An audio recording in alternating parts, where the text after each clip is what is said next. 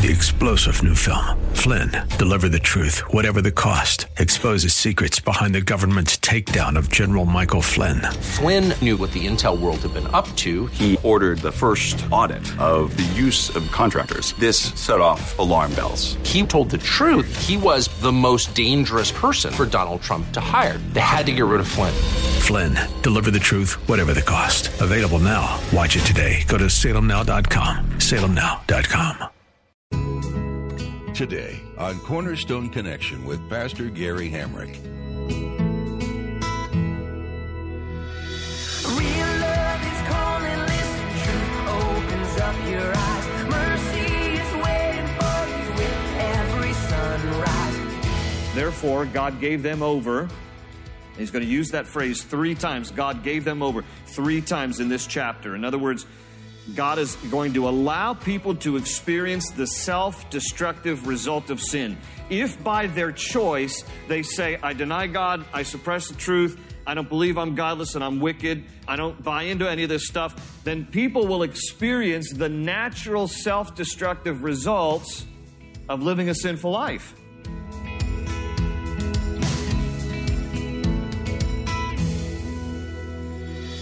This is Cornerstone Connection, the radio ministry of Pastor Gary Hamrick of Cornerstone Chapel in Leesburg, Virginia. Pastor Gary is teaching through Romans. The gospel has the power to save humanity. But save them from what? In order for you to understand the saving grace of God, you must realize men's sinful condition. After the bad news, you can receive the good news of salvation through Jesus. Pastor Gary will teach that the need of worship is innate to human beings, but many people's worship is misplaced. They've chosen to worship created things instead of the Creator. The fact is, you may remove God from your life, but you'll still be held accountable for your choices. At the close of Pastor Gary's message today, I'll be sharing with you how you can get a copy of today's broadcast of Cornerstone Connection. Subscribe to the podcast or get in touch with us. But for now, let's join Pastor Gary in the book of Romans, chapter 1, with today's edition of Cornerstone Connection.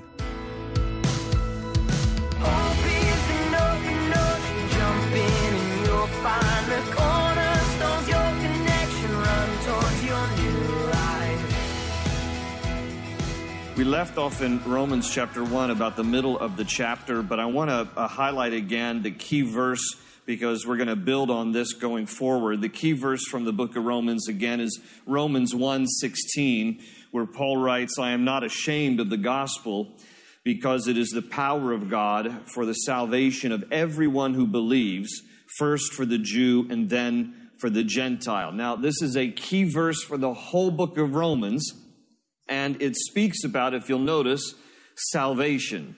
He says, I'm not ashamed of the gospel because it is the power of God for the salvation of everyone who believes. And so then the question for the key verse becomes, salvation from what? What exactly are we saved from? And 2 verses later, he talks about it, so I'll highlight that one as well. Verse 18, where he says this, the wrath of God is being revealed from heaven against all the godlessness and wickedness of men who suppress the truth by their wickedness. And then it goes on to say, since what may be known about God is plain to them. So again, notice this, the wrath of God, verse 18 says, the wrath of God is being revealed from heaven against all the godlessness and wickedness of men who suppress the truth by their wickedness. So the gospel, we mentioned this last week, the definition of the gospel, euangelion, from the Greek meaning the good news. The good news of Scripture in general is that we can be saved from God's wrath. So he's linking this whole concept of there's good news and there's bad news. Good news is it's been revealed through Scripture that there is a righteousness that comes by faith. That he talks more about in chapters 3 and 4. But in order for us to appreciate the good news, we have to understand that there is the imminent wrath of God against the godlessness and wickedness of mankind.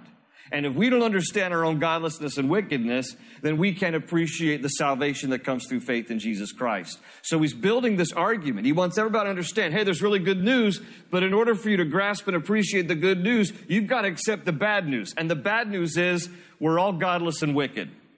Now, he's going to address this going forward in case there are some people who would object to that and say, I'm not that godless and I'm not that wicked. And he's going to address different groups of people through the rest of chapter 1 and into chapter 2 to kind of dismantle every argument that would resist this condemnation of mankind, because that's what it is. It's an indictment of the human heart that we're all godless and wicked. But Paul says, but there's good news. Jesus Christ died for us, and by faith we can be made righteous.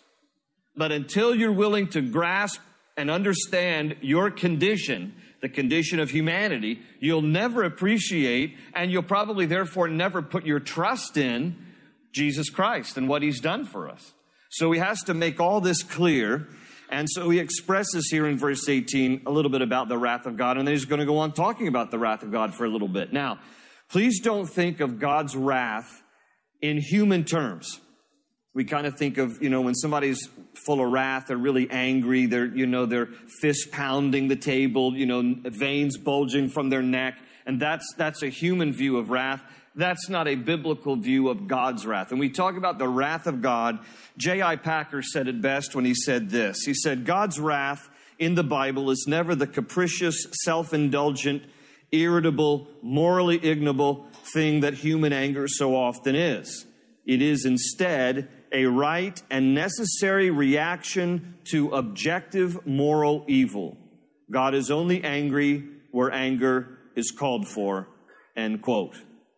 Now, notice again what Packer says there. It's very insightful when he said it is instead a right and necessary reaction to objective moral evil. Now, this is sometimes hard for us to understand in relation to the character and nature of God, but because he is holy and because he is just, he cannot allow unholiness and injustice to go unpunished. If he did, he would not be a holy and just God. That would be like saying that if a parent is really fair, but yet the kids are constantly doing things that break the rules of the house, and then the parent never does anything to correct the rule breakers, then how can that parent really be just and fair? If they are negligent, if they are passive, if they are indifferent to the offenses and the breaking of the rules that go on in that parent's home, that parent could be charged with being just that, negligent and passive and indifferent. And so if there's all this evil in the world and God just sits back and says, you know what, that's fine, there can be evil, and he doesn't express his justice, his wrath against those things that are morally evil, then he by definition is not just and holy. So he must respond to evil. He must respond to godlessness and wickedness, because that is actually a loving expression of his character and nature. Because if he just stood idly by and did nothing, then he would not be a loving, true, and holy and just God. Now, we got to wrap our minds around this, because this is sometimes difficult in respect to ourselves. But now that we understand, as Paul makes the argument going forward, that we are the objects of his wrath because of our godlessness and wickedness as human beings, then there needs to be a remedy to satisfy the wrath of God, because he has to express his wrath against those things that are morally evil. He has to. But since we as human beings are by nature godless and wicked, then we need something that will satisfy the wrath of God so that we then don't experience his condemnation or his wrath, that it can be satisfied by another means or method. Thus enters the cross, you see. So he's going to make this whole argument here, but he has to establish it first. We're wicked. We're godless. We can't appreciate the good news of what Christ has done unless we first accept our own godlessness and wickedness. And then in chapter 3 and 4, as I mentioned a moment ago, he's going to bring on the good news. There's a righteousness that comes by faith. So, don't lose heart. But not everybody's willing to accept their own godless state. So he's going over the next chapter and a half build that case and make that argument. Again, this is why, as I mentioned last week, Stanford University Law School used to require 100 years ago for people to read this, because it's a brilliant way of presenting a legal argument to convince us as we read this about the truth as God reveals it. So here's why man is guilty, no matter where man finds himself in relation to God, because God gives a testimony about himself that is undeniable. In three different ways, Paul's going to say here. He has testified of himself to the heathen through creation.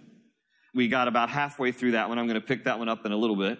And then he reveals himself to the hypocrite in chapter 2 through conscience. And he reveals himself to the Hebrew, to the Jew, through the commandments. That's the rest of chapter 2. And so let's, again, just kind of pick up where we left off last week, because we were in the middle of kind of the argument of creation. How is it that creation testifies to the existence of God? And therefore, even someone who never darkens the door of a church cannot deny the existence of God if he or she will use a little intellectual capacity to examine the world and the universe and recognize there's no way that all of this could have just randomly come together through long, selective natural processes over billions and billions of years. There has to be a divine designer behind all of the design itself. You know, if you were to find, a watch on a sidewalk, no one would intellectually think that watch just randomly over long periods of time became a functioning mechanism to tell time. Anybody who finds a watch on a sidewalk would realize there's a manufacturer behind it. There's a maker behind it. So why is it that sometimes people will look at the grand complexity of the universe and yet intellectually dismiss that there's a maker and a designer behind it? Because of man's godlessness and wickedness, we've suppressed the truth. That's the reality of why people will make that argument, that this is just a process of evolution. That in fact, this is not the result of a divine designer, but over gradual modification through long periods of time, through successive periods of transitions, and then we have all that we have. I came across an article that kind of summarized some of the incredible complexities of things related to ourselves and our universe. Listen to some of these things. The skin, the human skin, is the largest organ in your body. If you were to take a quarter and place it on the palm of your hand, the space that is covered just by a quarter will cover 1 yard of blood vessels, 4 yards of nerves, 25 nerve ends, 100 sweat glands, 3 million cells. Just in the space on the palm of your hand covered by a small little quarter. The human heart is the size of your fist, roughly. The adult heart weighs less than half a pound, and yet it can do enough work in 12 hours to lift 65 tons off the ground. The earth, 25,000 miles in circumference, weighs 6 septillion, 588 sextillion tons. I don't know who weighed it, but that's what they write. It hangs suspended in space. It spins 1,000 miles per hour, and it careens through space around the sun at 1,000 miles per second. Birds. There are 5 billion types of birds in the U.S., 5 billion types of birds in the United States, some of which can fly 500 miles nonstop across the Gulf of Mexico. Mallard ducks can fly 60 miles per hour, eagles 100 miles per hour, falcons can dive at speeds of 180 miles per hour. Lightning. A bolt of lightning travels an average distance of 8 miles. A single bolt contains 15 million volts. That voltage could power 1 million light bulbs for life. And all of this just randomly happened by chance. Isn't that amazing? Now, come on, it takes more faith to believe that than it does to believe that there's a divine designer behind the whole complexity of the universe. Creation testifies to the existence of God. His handiwork displays his identity and reality. A visible world displays the invisible God. The complexities and the interdependency of the universe declare an intelligent designer, a divine designer behind it. The Bible says in Psalm 19, 1 and 2, the heavens declare the glory of God. The skies proclaim the work of his hands. Day after day they pour forth speech. Night after night they display knowledge. Isaiah 40 verse 26 says, lift up your eyes and look to the heavens. Who created all these? He who brings out the starry host one by one and calls them each by name. Psalm 8, 3 and 4. When I consider your heavens, the work of your fingers, the moon and the stars, which you have set in place, what is man that you are mindful of him, the Son of Man that you care for him? So, he is clearly seen in the universe. Look at verse 20 of chapter 1. For since the creation of the world, God's invisible qualities, his eternal power and divine nature have been clearly seen, being understood from what has been made, so that men are without excuse. Okay, so that men are without excuse. Now look at verse 21. For although they knew God, they neither glorified him as God nor gave thanks to him, but their thinking became futile and their foolish hearts were darkened. Although they claimed to be wise, they became fools and exchanged the glory of the immortal God for images made to look like mortal man and birds and animals and reptiles. And notice what he's saying. And this is a commentary on human history. There is an innate need in every human heart to worship God as creator. You can do any research of any people group, whether they are, the most modern and up-to-date culture, or whether they are in the most remote jungles of South America somewhere, and you will see cultures that continually worship. They will worship something, because we've all been created with this need to connect and commune with our Creator. So even though some people obviously don't worship God, you will notice, however, they worship something. They worship the stars. They worship the universe. They worship creation. They worship a lot of different things. It's misplaced worship, but it still testifies to the fact that innately in the heart of every human being is a desire to communicate, connect with God. Because why? We've been created in the image and likeness of God. And as I mentioned last week, human beings are the only, out of all of God's creation, the plant kingdom, the animal kingdom, that we as human beings have been created body, soul, and spirit. Not just body, and not just body and soul. That relates to the animal kingdom and body being something physical of the plant kingdom, but we as humanity have been created body, soul, and spirit. And that is the reason why we have the need and the ability to connect and commune with our Creator, because he's created us in his image and in his likeness. So he is clearly seen in creation, but because of godlessness and wickedness, men have suppressed the truth. That's verse 18. But Paul says, but they're without excuse because God is visible. God is seen throughout creation. His handiwork displays who he is. But unfortunately, many times in many cultures, in Paul's writing in, first century Rome, and the Romans were notorious for having a bunch of idols and statues to false and foreign gods and a multitude of gods. They were a polytheistic society, and they denied the worship of the true and living God. But they still displayed this desire to worship gods. And because of the connection we have with the heart of the true and living God. So therefore, they're putting up all these idols to worship various gods. And Paul says, listen, this is the sadness of what has happened when men deny the truth and suppress the truth. They exchange the glory of the immortal God for images made to look like mortal man and birds and animals and reptiles. And people start to worship created things. That's what he says further down. Look at verse 24. Therefore, God gave them over. He's going to use that phrase 3 times. God gave them over 3 times in this chapter. In other words, God is going to allow people to experience the self-destructive result of sin. If by their choice they say, I deny God, I suppress the truth, I don't believe I'm godless and I'm wicked, I don't buy into any of this stuff, then people will experience the natural self-destructive results of living a sinful life.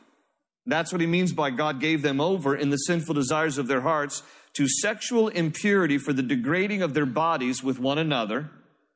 And verse 25 says, and they exchanged the truth of God for a lie and worshiped and served created things rather than the Creator who is forever praised. Amen. Now, notice what he's saying here. This is very important. He says, there's been an inversion of God's divine design. Let me illustrate it to you this way. An inversion of the divine order of God. The divine order of God is this. God is overall supreme and sovereign, creates mankind as kind of the jewel of his crown of creation, the 6 days of creation. God creates man on the sixth day. After every single day, God said it is good. After the sixth day, he said it is very good. The creation of mankind was the pinnacle of creation. And therefore, then, God assigns to mankind dominion over creation. That's the Genesis story. God creates mankind, delights in the creation, and then he gives dominion to man over the birds of the air and the fish of the sea, the creatures of the land. You have dominion over the earth. So that's the divine order. God is supreme, and then man over creation. Now, Paul says what is happening is, and I think you will agree that this is happening in incredible speed in our own culture, that it's been completely inverted, where now creation is touted as the most important thing, man is secondary to creation, and God is all but eliminated. It is an intentional thing that is happening in our culture today. It's amazing how stuff hasn't changed in almost 2,000 years here. 2,000 years. Where Paul writes about, this is what's going to happen. He says, when you remove God from a culture, okay, when you remove God from a culture, what's going to happen is it's going to invert the divine design, because you're going to relegate God to some lower level, if not exclude him and eliminate him altogether. And therefore, then creation's going to become more important. And that's why Paul says here, they started serving created things rather than the Creator who is forever praised. It's amazing how timeless the Bible is, where what Paul is writing in his day is coming to bear even in our own day. Now look, and I will use this word, the evil behind the theory of evolution, and it is just that, all right? The evil behind it is that whether intentionally or unintentionally, it is an effort to remove God from the equation of the universe. And once you remove God from the equation of the universe, then man thinks he's not accountable. But he still is. Whether he wants to acknowledge God or not, he still is. Because the fact that mankind might make an effort to remove God from society and culture and a nation doesn't remove God. And it will deceive us into thinking that we're no longer accountable to God if we pretend like he doesn't exist. You see, in 1968, let me tell you something that happened that was an important turning factor in our own nation. In 1968, the U.S. Supreme Court says that teaching creation in the public schools is a violation of the First Amendment, of the Establishment Clause of the First Amendment. Now, the Establishment Clause of the First Amendment of the Constitution basically says that government shall not make any law concerning the establishment of religion, that there's freedom of religion. But in 1968, the U.S. Supreme Court decided by whim that the Establishment Clause also applied to not doing anything that in any way might even further religion. And therefore, and though creation had been taught in our schools in this nation for the first almost 200 years, in 1968, the U.S. Supreme Court says creation no longer taught in public schools because it could be considered furthering or advancing religion. So what happens? Evolution is now touted as the main doctrine in public schools, and creation is not allowed to be taught. Now, good biology high school teachers have found a way to kind of work around that and challenge people to use their intellect and to, consider other ideas. But nevertheless, there's this prohibition since 1968.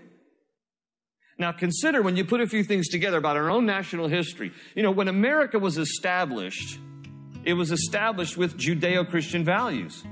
Our forefathers, 24 out of 26 of the signers of the Declaration of Independence, had Bible school or seminary degrees. These were Christians who were interested in establishing a nation with religious freedom for the advancement of the cause of Christ.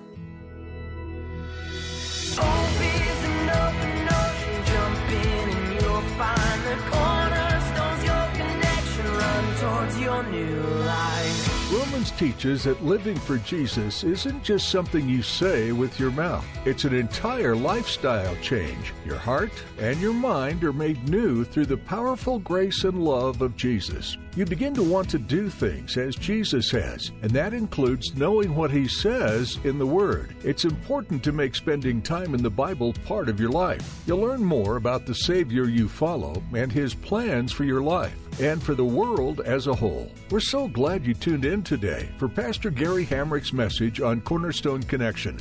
If you'd like to listen again to this study in Romans, visit cornerstoneconnection.cc.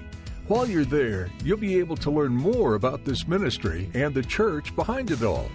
Are you in the Leesburg area? If so, we'd love to have you come join us for our weekly services at Cornerstone Chapel. We meet each week on Sundays at 8:30, 10, and 11:45 a.m., and Wednesdays at 7 p.m. Come meet Pastor Gary, spend some time in the Word, and join us as we lift our voices in praise to our King. Directions to Cornerstone Chapel can be found on our website, cornerstoneconnection.cc. With that, our time with you has come to an end for today. We hope you'll join us again for this continuing study of Romans, right here on Cornerstone Connection. They say you're a wandering soul, that you've got no place to go, but still you know, you're not alone. Real love is calling, listen, truth opens up your eyes. Mercy is waiting for you with every sunrise. Hope is an open ocean, jump in and you'll find the cornerstones, your connection, run towards your new life.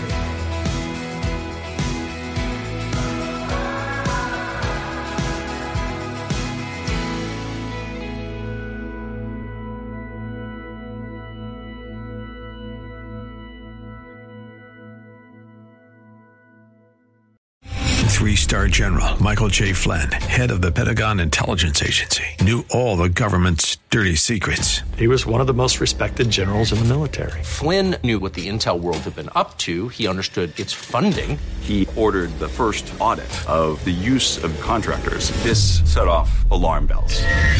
The explosive new documentary, Flynn, Deliver the Truth, Whatever the Cost, uncovers the facts behind this scandal. Flynn told the truth. He was the most dangerous person for Donald Trump to hire. I find out the worst enemy that I'm going to face in my life is right here in America. They took my assessment and they wanted me to change it. And I was like, I'm not changing it. They had to get rid of Flynn.